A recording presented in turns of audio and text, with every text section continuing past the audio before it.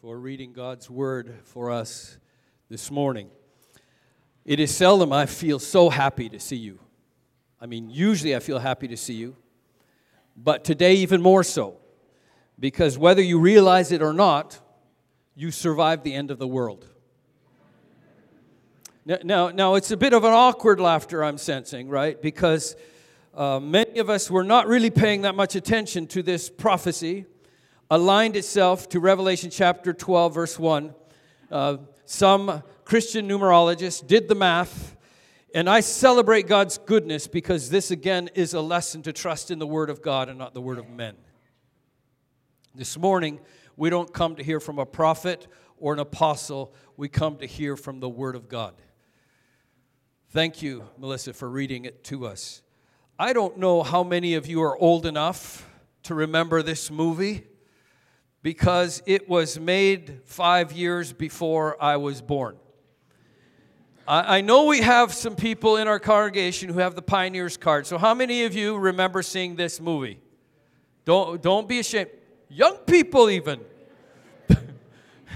I just heard from the front row, it's my favorite. Now, even though this movie was made 5 years before I was born, I remember it because my mom was still singing this song 10 years after it was made.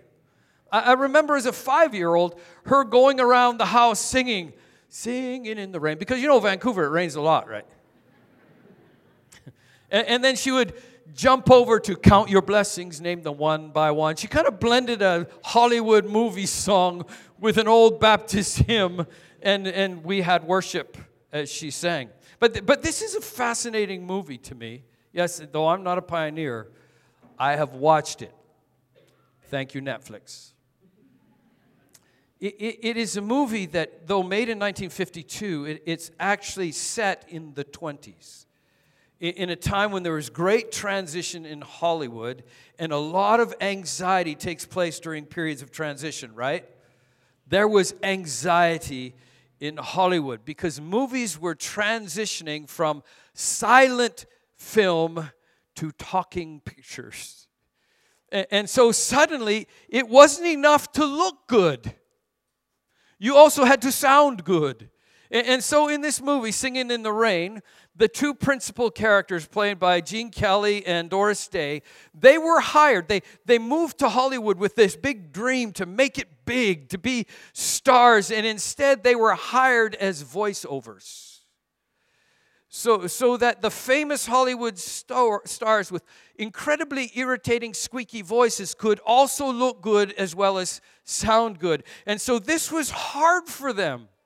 They wanted to be their own stars, but instead they were overshadowed by this job that just helped them make somebody else more famous. But in this great scene, Gene Kelly and Doris Day just found something that overwhelmed their disappointment.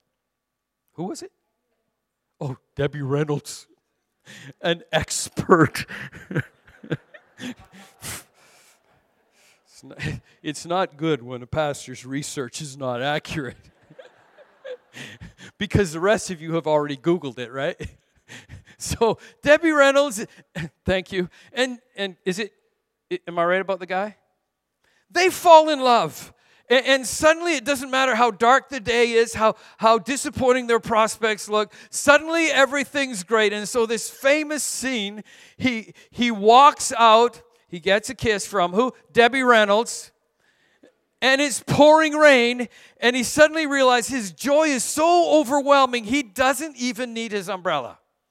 And he's dancing, singing in the rain. I'm singing in the rain, right? I wrote out the lyrics. You might want to check to see if these are right.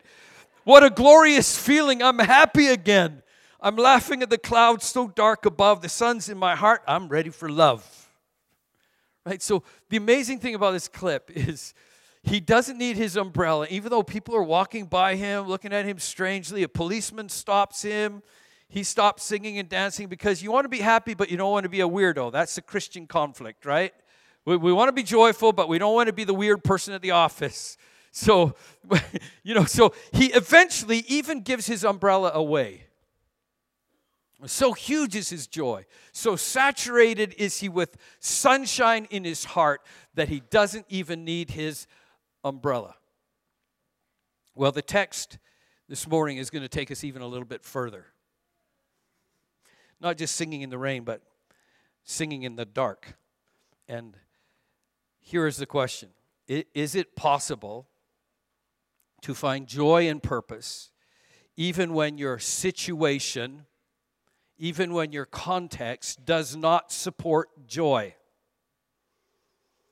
When your week or your day or your life period doesn't support joy, is it possible to sing? And for those of you who really need an outline, I'm just going to give it to you now. I'll give it to you again, but here it is now for those of you who really need the outline. When clouds gather, when night falls, why should we sing in the dark? When clouds gather, when night falls, why should we sing in the dark? And maybe you are even thinking about your own life now, because this is essentially the question the people of Israel asked when they were captives in Babylon. This is the Psalm 137. By the waters of Babylon, we sat down and wept. On the willows we hung our lyres, for there our captors required songs of us, saying, sing for us the songs of Zion. How shall we sing the songs of Zion in a foreign land? When life is difficult, how is it possible to sing? How can I sing the Lord's song when my child is struggling with school and with life and with friends? How can I sing a song of joy when I can't get over this ongoing sorrow and grief of loss? How can I sing and act joyful when I'm constantly ill? When my days are getting shorter, when every bone hurts, when half my parts aren't working, how do I sing a song of joy? Is it possible even to sing a song in the dark? So let's go to Scripture. When clouds gather, verses 11 and 12. Now, I'd just like for you to notice that most of us start out life kind of like this second missionary journey. Initially, things were actually not bad, you know. Initially, I went too far. Initially, the trip was really smooth. The Scripture says they set sail from Troas, right on the coast of what was then called Asia. Now we call it Turkey. It was 1 day sail to the Aegean Sea, this almost pristine island of Samothrace. They stayed overnight in that beautiful place, then another day's travel to Neapolis, and before the sun set, they were in Philippi, which Scripture says was a leading city of the district of Macedonia, which we now know as Greece. But it was also a Roman colony. We remained in that city for some days. Now, in this one experience, in this brief verse, we realize that Paul's missionary strategies are evolving. Remember several weeks ago, he was in every small town and realizing, I don't have the language for every small town. Now he's transitioned from every small town to the leading cities where there's one language that from every corner of the city, people could hear the good news of Jesus Christ. And now he was moving outside of the realm of the Jewish diaspora. Originally, he would go to all those places where there's large groups of Jewish diaspora, and he would immediately go, where? To the synagogue. And at the synagogues, he would teach this good news of the Savior who has come, a risen Messiah who lives even now to strengthen and give life to those who followed him. So here's, though, what happens. Just like when you plan this great picnic on the East Coast Park and it's a beautiful Singapore morning, not a cloud in the sky, nobody really notices that we're not seeing our shadows anymore. Clouds come unexpectedly. And this is what clouds begin to look like. By the way, even when the clouds are coming, good things are happening, right? It's not just black or white. Initially, it's partly sunny, partly cloudy. In Vancouver, they always say partly cloudy. 40% chance of rain if it rains. There's that 40%. Nailed it again. And on the Sabbath day, verse 13, we went outside the gate to the riverside where we supposed there was a place of prayer, and we sat down and spoke to the women who had come together. This is how you know it wasn't a big diaspora city. Some of you know I frequent my second office, McDonald's, for the free flow coffee. There was a time in my life that as we explored calling, I would check to make sure the town was big enough for a McDonald's, because McDonald's has a standard, must be at least 10,000 people for a franchise. You may not realize this, but synagogues, Jewish law also has a standard. In every town or village, there must be at least 10 men, 10 heads of households. If in any town or village or city there is at least 10 heads of households, that means probably about 50 Jews, a synagogue started. If there was less than 10 men, Philippi, they followed Psalm 1. Those who desired to be righteous planted themselves by streams of living water. They formed small prayer groups to worship their God by the side of a river. Saul or Paul knew, just looking at Philippi, this is a Roman colony. There's not a synagogue here. Let's go down by the river. And initially they saw some good results, right? They shared the gospel.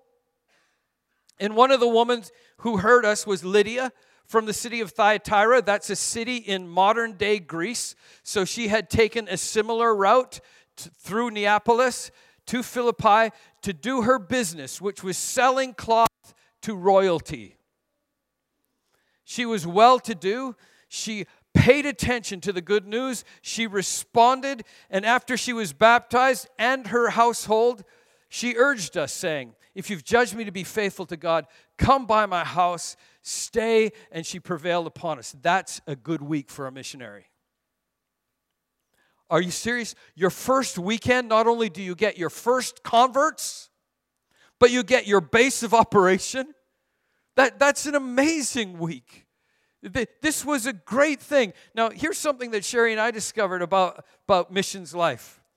Whenever you get comfortable in your base, whenever you begin to think, yeah, things are really going well there, we've got our base settled, God is about to change your base.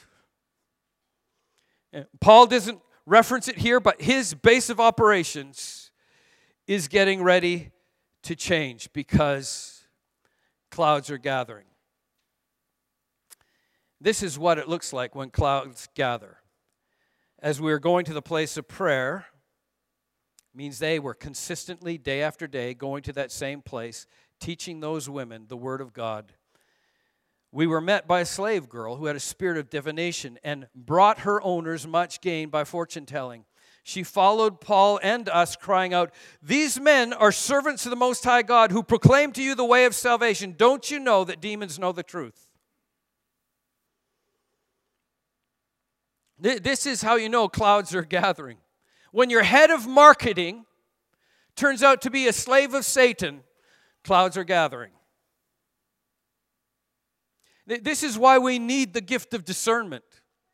Because not every word that a man says is from God is actually from God.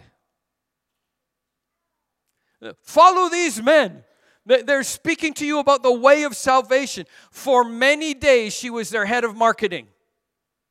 It was the kind of marketing that the Apostle Paul didn't want because the quality of the messenger really does matter. That's why discipleship matters. Everywhere in the world, the quality of the message will be judged by the quality of the messenger. Discipleship matters. So the Apostle Paul looked straight through her flesh and spoke to the spirit within her and said, come out. And at that moment, those owners lost an income stream. Clouds gather when the economy is impacted. So we see next that not only are the skies darkening, when our owners saw that their hope of gain was gone, they seized Paul and Silas and dragged them into the marketplace before the ruler. By the way, if you're having a difficult time in life, if you're looking at your world right now and you're feeling like, man, clouds are really gathering. You know what's happening? Not only are clouds gathering, but your allegiance is being exposed. Sherry and I, as you know, we were supervising many teams of missionaries in our previous ministry. We were constantly dealing with gathering clouds and the idols that were exposed in our missionaries when the clouds gathered. You know, we all have idols, right? Right? We have missionaries who have an idol of comfort. That's why a missionary wrote me and said, I've got to move from this town. Because, why? Do you realize, Ian, I've got to take the train 4 hours to buy butter. That's a missionary serving God but has an idol of comfort. I have an idol of comfort because every week I fret over it being too warm in here. And you do too, because some of you are like, it's way too cold. What is that pastor talking about? Well, when clouds gather, our allegiances are exposed. When darkness comes, even more so. When your faith begins to impact the economy, you will become a cultural heretic.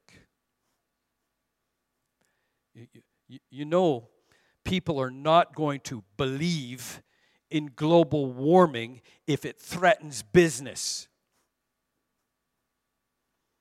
Then global warming will be a myth made up by the Chinese. And we are sure not going to believe in a God who says, sell everything you have, if the next thing he says is, give it to the poor and follow me. When faith endangers the economy, darkness falls. More than that, you see, it's not enough to say, hey, we're business people and these guys have heard our bottom line. We've lost an income stream. They have to broaden the base of opposition. So notice in verses 21 and 24, they call the crowd to join them in attacking them by actually saying, hey, these guys, they're not even Romans. They're outsiders. No. Sherry and I have heard this in Asia. Oh, Christianity, that's the what color man's religion? The white man's religion. Sometimes even in China we hear, oh, Christianity, that's the woman's religion. In fact, there are terms in China for you people. You know, mental illness is Bible sickness. Shang Jinping. You know, and more than that, there is this term in Taiwan, samba. You know samba means is 3-8, right? It comes from this Western missionary going to this village in China, and he was so frightening. Nobody had seen a monkey that hairy or that white. So to keep people feeling at peace, they put this Western missionary under house arrest. And then after the village elders gathered and say, hey, we're not barbarians like these white devils. We should let him out, but not too much. We'll only leave him running around for 3 days a month, on the 8th, the 18th, and the 28th. He comes out and he's so happy to see people. He's sharing good news. He's saying, God loves you, has a wonderful plan for your life. So now Samba means crazy, man. Demented. You see, we have to broaden the base of opposition with culture and racism. Then it's really getting dark. So the crowd joined and attacked them. The magistrates tore their garments off. Do you notice, right? These were business people. So to judge these missionaries, they brought them to the marketplace. And the magistrates in the marketplace tore their garments off, beat them with rods, and when they had inflicted many blows upon them, they threw them into prison, ordering the jailer to keep them safe. And having received this order, he put them in the inner prison and fastened their feet with stocks. This is bad news, right? Because this is a very clever jailer. He's Googled Christian missionaries. He's heard about how they were locked in prison, earthquake, out they come. Then they were chained by hands with officers on both sides. Something happens, bright lights, out they go. They keep walking out. What to do? Put their legs in stocks. In the inner prison. This was a dark, dark night. So, maybe you've had a bad night. You know, my day was not great because there was a big storm, right, last night. That means water's coming in our apartment. But nobody came and stripped me and beat me. I'm free to walk around. Just putting our night in perspective. This was a night like most of us have never, ever experienced.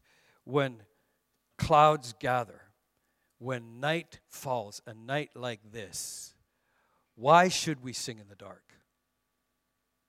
The first thing I'm going to say is we should sing in the dark because somebody is listening.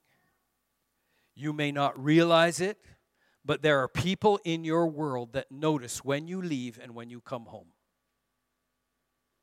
There are people who know your schedule. They know you leave about the same time every Sunday morning. Must be Christian what? I knew that when our service was in the afternoon. All the cars missing in our parking lot, oh, those are Christians. Our car was still there, so people were assuming, how can be a white man but not a Christian? Because we're going to church in the afternoon. Here's what Scripture says. About midnight, Paul and Silas were praying and singing hymns to God, and the prisoners were listening to them. See, that's the thing about prison. You've got a captive audience. Right? So from a missionary's perspective, prison is not awesome. I prefer a base by the riverside. So pretty. Got 9 ladies there, but here, people aren't going anywhere. In fact, I once had a pastor in our training in China say to me, you know, before I went to prison, they call seminary. Before I went to seminary, meaning prison, I was not a good preacher. I did my best. I preached, but people don't come back next Sunday. But after 7 years in prison, I preach lousy, people stay. So I preach again. Every day he preached until God filled him with godly confidence.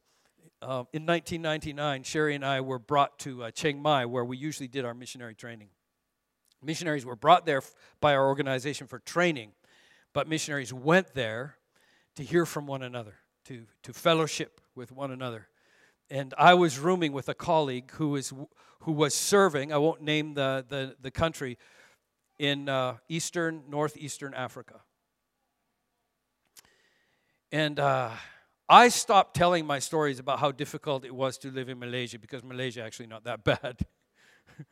His stories were just unbelievable. And he told me the story of a pastor that he was discipling who had been arrested and taken out of the country and put in a prison, a jail in the Sudan. And it was a jail like none I'd ever heard of, because there was no roof, because the sun was considered to be a part of the instruction. Imagine the desert sun.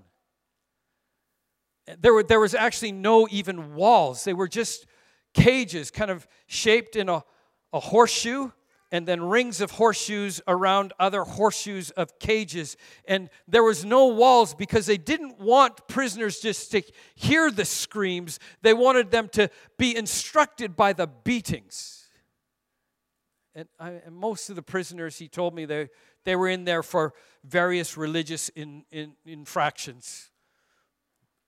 But there was one, his friend, a Christian pastor, who was brought there for special attention. And every night, they would come to his cell before the sun set, and they would beat him and whip him and spear him with rods. And all the prisoners would see it. They would climb up on their cages, the upper ring, so they could see what was happening to this Christian pastor. And then in the night, they would hear his groaning as he just tried to find a part of his body that wasn't hurting. But in the morning, before the sun rose, they would hear this pastor begin to sing in a weakened voice. He would sing, "I greet this day with joy, for Christ has borne my sin. By his wounds I am healed. By his peace I am filled." Every single morning, day after day after day, before the sun would rise, all of the prisoners would hear this broken man crying out this song of joy in the midst of the darkest of lives. And then the big announcement was made. This pastor is going to be executed on the following morning. He thought maybe he would not have to endure the beating the night before, but no, they came again. The next morning, these soldiers came before the song was sung. They gagged him and they bound him, and as they were leading him out of this prison, from every cell, the soldiers heard this song, "I greet this day with joy, for Christ has borne my sin." Every prisoner singing with full-throated song, "By his wounds I am healed, by his peace I am filled." Friend, I don't know how dark your day is. I don't know how difficult your week is, but you should sing a song of joy because someone is watching you, and at no time is the light brighter than in the midst of darkness. We sing because somebody is watching. Well, second, we sing because it refocuses, it reorients our attention on Christ and his work. Years later, the Apostle Paul would write to the church in Corinth, and he wrote of his experience as a missionary. He wrote these words to this church. He said, "Listen, we missionaries, we are afflicted in every way." This is 2 Corinthians chapter 4. We're afflicted but not crushed. We are confused but not driven to despair. We are persecuted but not forsaken. We are struck down but not destroyed. We are always carrying in the body the death of Jesus so that the life of Jesus could be seen. I grieved when I was preparing this because I realized my idol is always encouraging me to run from difficulty, to flee from challenges. When God calls his people to sing in the dark, let the death come in your body so the life of Christ can be obvious. And so this is what he says in verse 18 of chapter 4. "So we don't look at the troubles we see now. Rather, we fix our gaze on things that cannot be seen. For the things we see now will soon be gone, but the things we cannot see will last forever." Some of you pioneers are grieving because you can't do what you used to. Your body is wearing out, right? You've worked hard, but now they don't work like they used to. But what is the condition of your soul? That is what is eternal. Can you say, "Well, my body's not that great, but it is well with my soul"? Outwardly, I'm dying, but inwardly, Christ lives. We sing in the dark because it helps us to fix our attention on the work of Christ. And then finally, we sing in the dark because it's not personal. Now, let me just say, I don't mean it's not personal in the contemporary way. I don't mean it's like when you get a parking summons and the traffic attendant says, it's not personal, I'm just doing my job. I'm not saying that. Pogie, you got one of those? I just saw a smile of confession right there. I just was running. You know, it doesn't mean that. It doesn't mean it's not personally against you. It means it's not about me. It means we had a faith that was brought to you by a Western culture that taught you to make a private, personal decision for Jesus Christ. We were told Jesus will be your what? Personal Lord and Savior. Have you heard that? And then we come to Acts 16 and we say, whoa, okay, I get Lydia became a believer. So what? How was her whole family baptized? Because the gospel comes to me not because God so loved Ian that he gave his only begotten son. The gospel comes to Ian on its way to somebody else because God so loved the world. It's not about having a personal Savior. It's about joining many and having a Savior of nations. Every tribe and tongue and what? Nation. And we see this in the personal interaction with this, not just jailer, but prisoners. Do you get how it's not personal? Suddenly there was a great earthquake, and how many doors opened? All the doors. If it was just about Paul and Silas, then it would be there was a great earthquake, and the door leading to their cell was opened. You see, the salvation of God is so powerful. It can't fully reside in Ian without bleeding all over everyone in my community. How many doors were open? Every door was open. How many chains dropped off? Every chain dropped off. How many prisoners ran away? None. That is the power of the gospel. Darkness topples like dominoes. Do you realize if you're sitting here with the treasure of the gospel, you're not an owner of that, you're a steward of it. How many songs are being sung in darkness because we know the Lord? How many chains are dropping off because GBC has re-entered a new building? It's not personal, GBC. It's not about us. It's about Singapore. It's about this nation and the nations who reside here. And that is why we can see that everyone's bonds were loosed, all the doors. Can we not pray, God, open the doors in McPherson? Let chains drop off in this community. Do it for the sake of your glory, because it's about your glory, not about our comfort. I need to close with this. By the way, can you tell that there's no clock in the auditorium? Not many of us have a life as good as Horatio Spafford. This was a man of extraordinary privilege.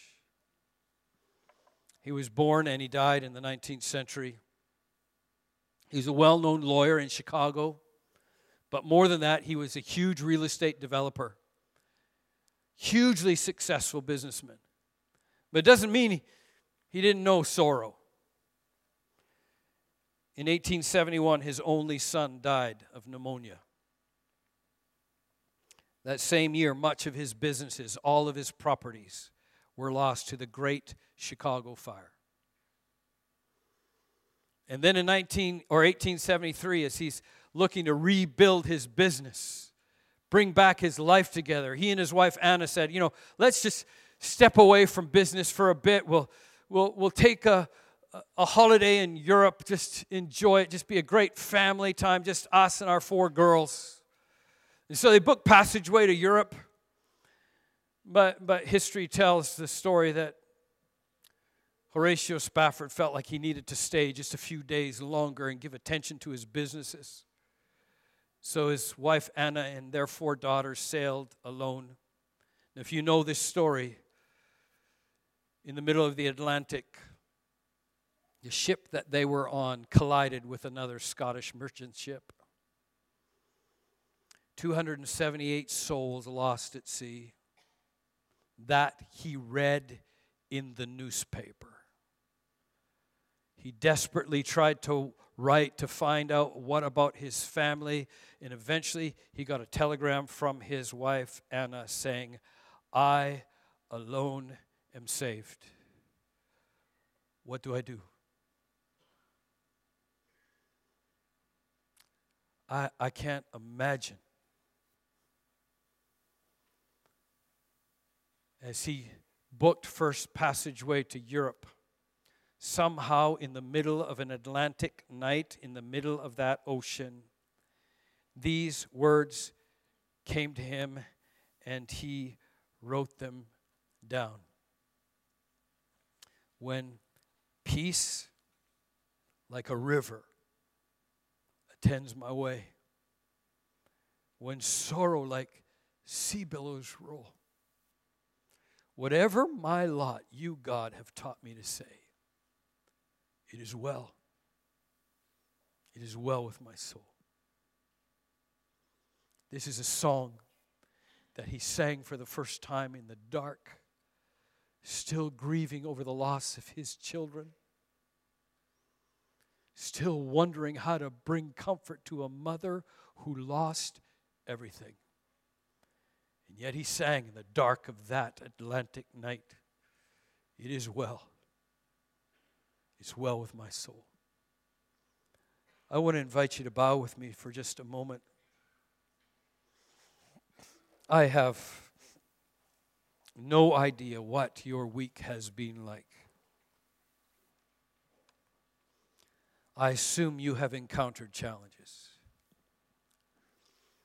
Maybe you are feeling older. Maybe you feel the pain of old age even now where you sit.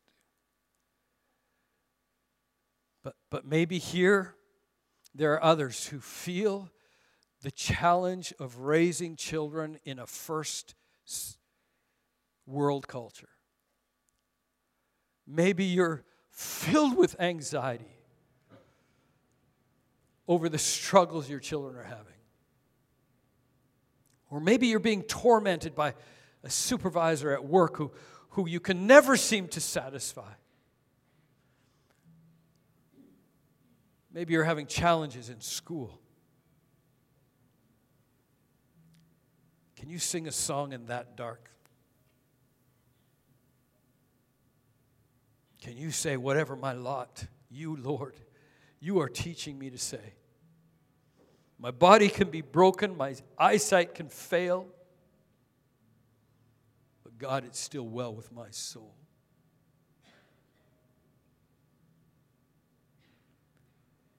If you're here this morning, and I'm not going to ask you to come forward, bow at this altar,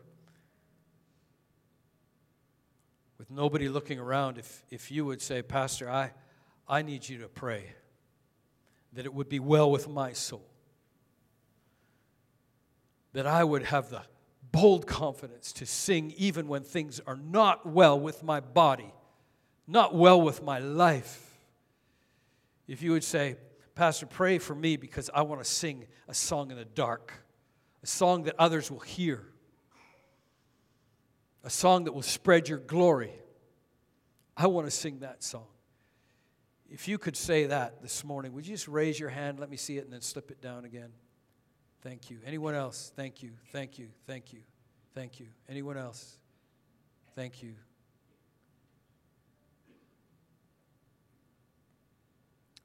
Father God, I thank you that you are a God who still speaks today. I thank you that when you speak, your word is reliable, not just for this life, but forever. I pray for all these who have raised their hands that you would train them like you did Paul and Silas to set their eyes on your activity in their world. Help us to trust you more, believe your word ever increasingly. And Father, we invite you to let that word sink from our heads down into our hearts so that we believe even in the dark days. So that we sing even when clouds are gathering. I pray that you would do that so that we would face uncertain days with great confidence in a God whose word is ever sure. We bless you, God, for allowing us to hear from you. Equip your saints here to sing a song in the darkness so that nations may hear good news because we know it. We pray this in Jesus' name.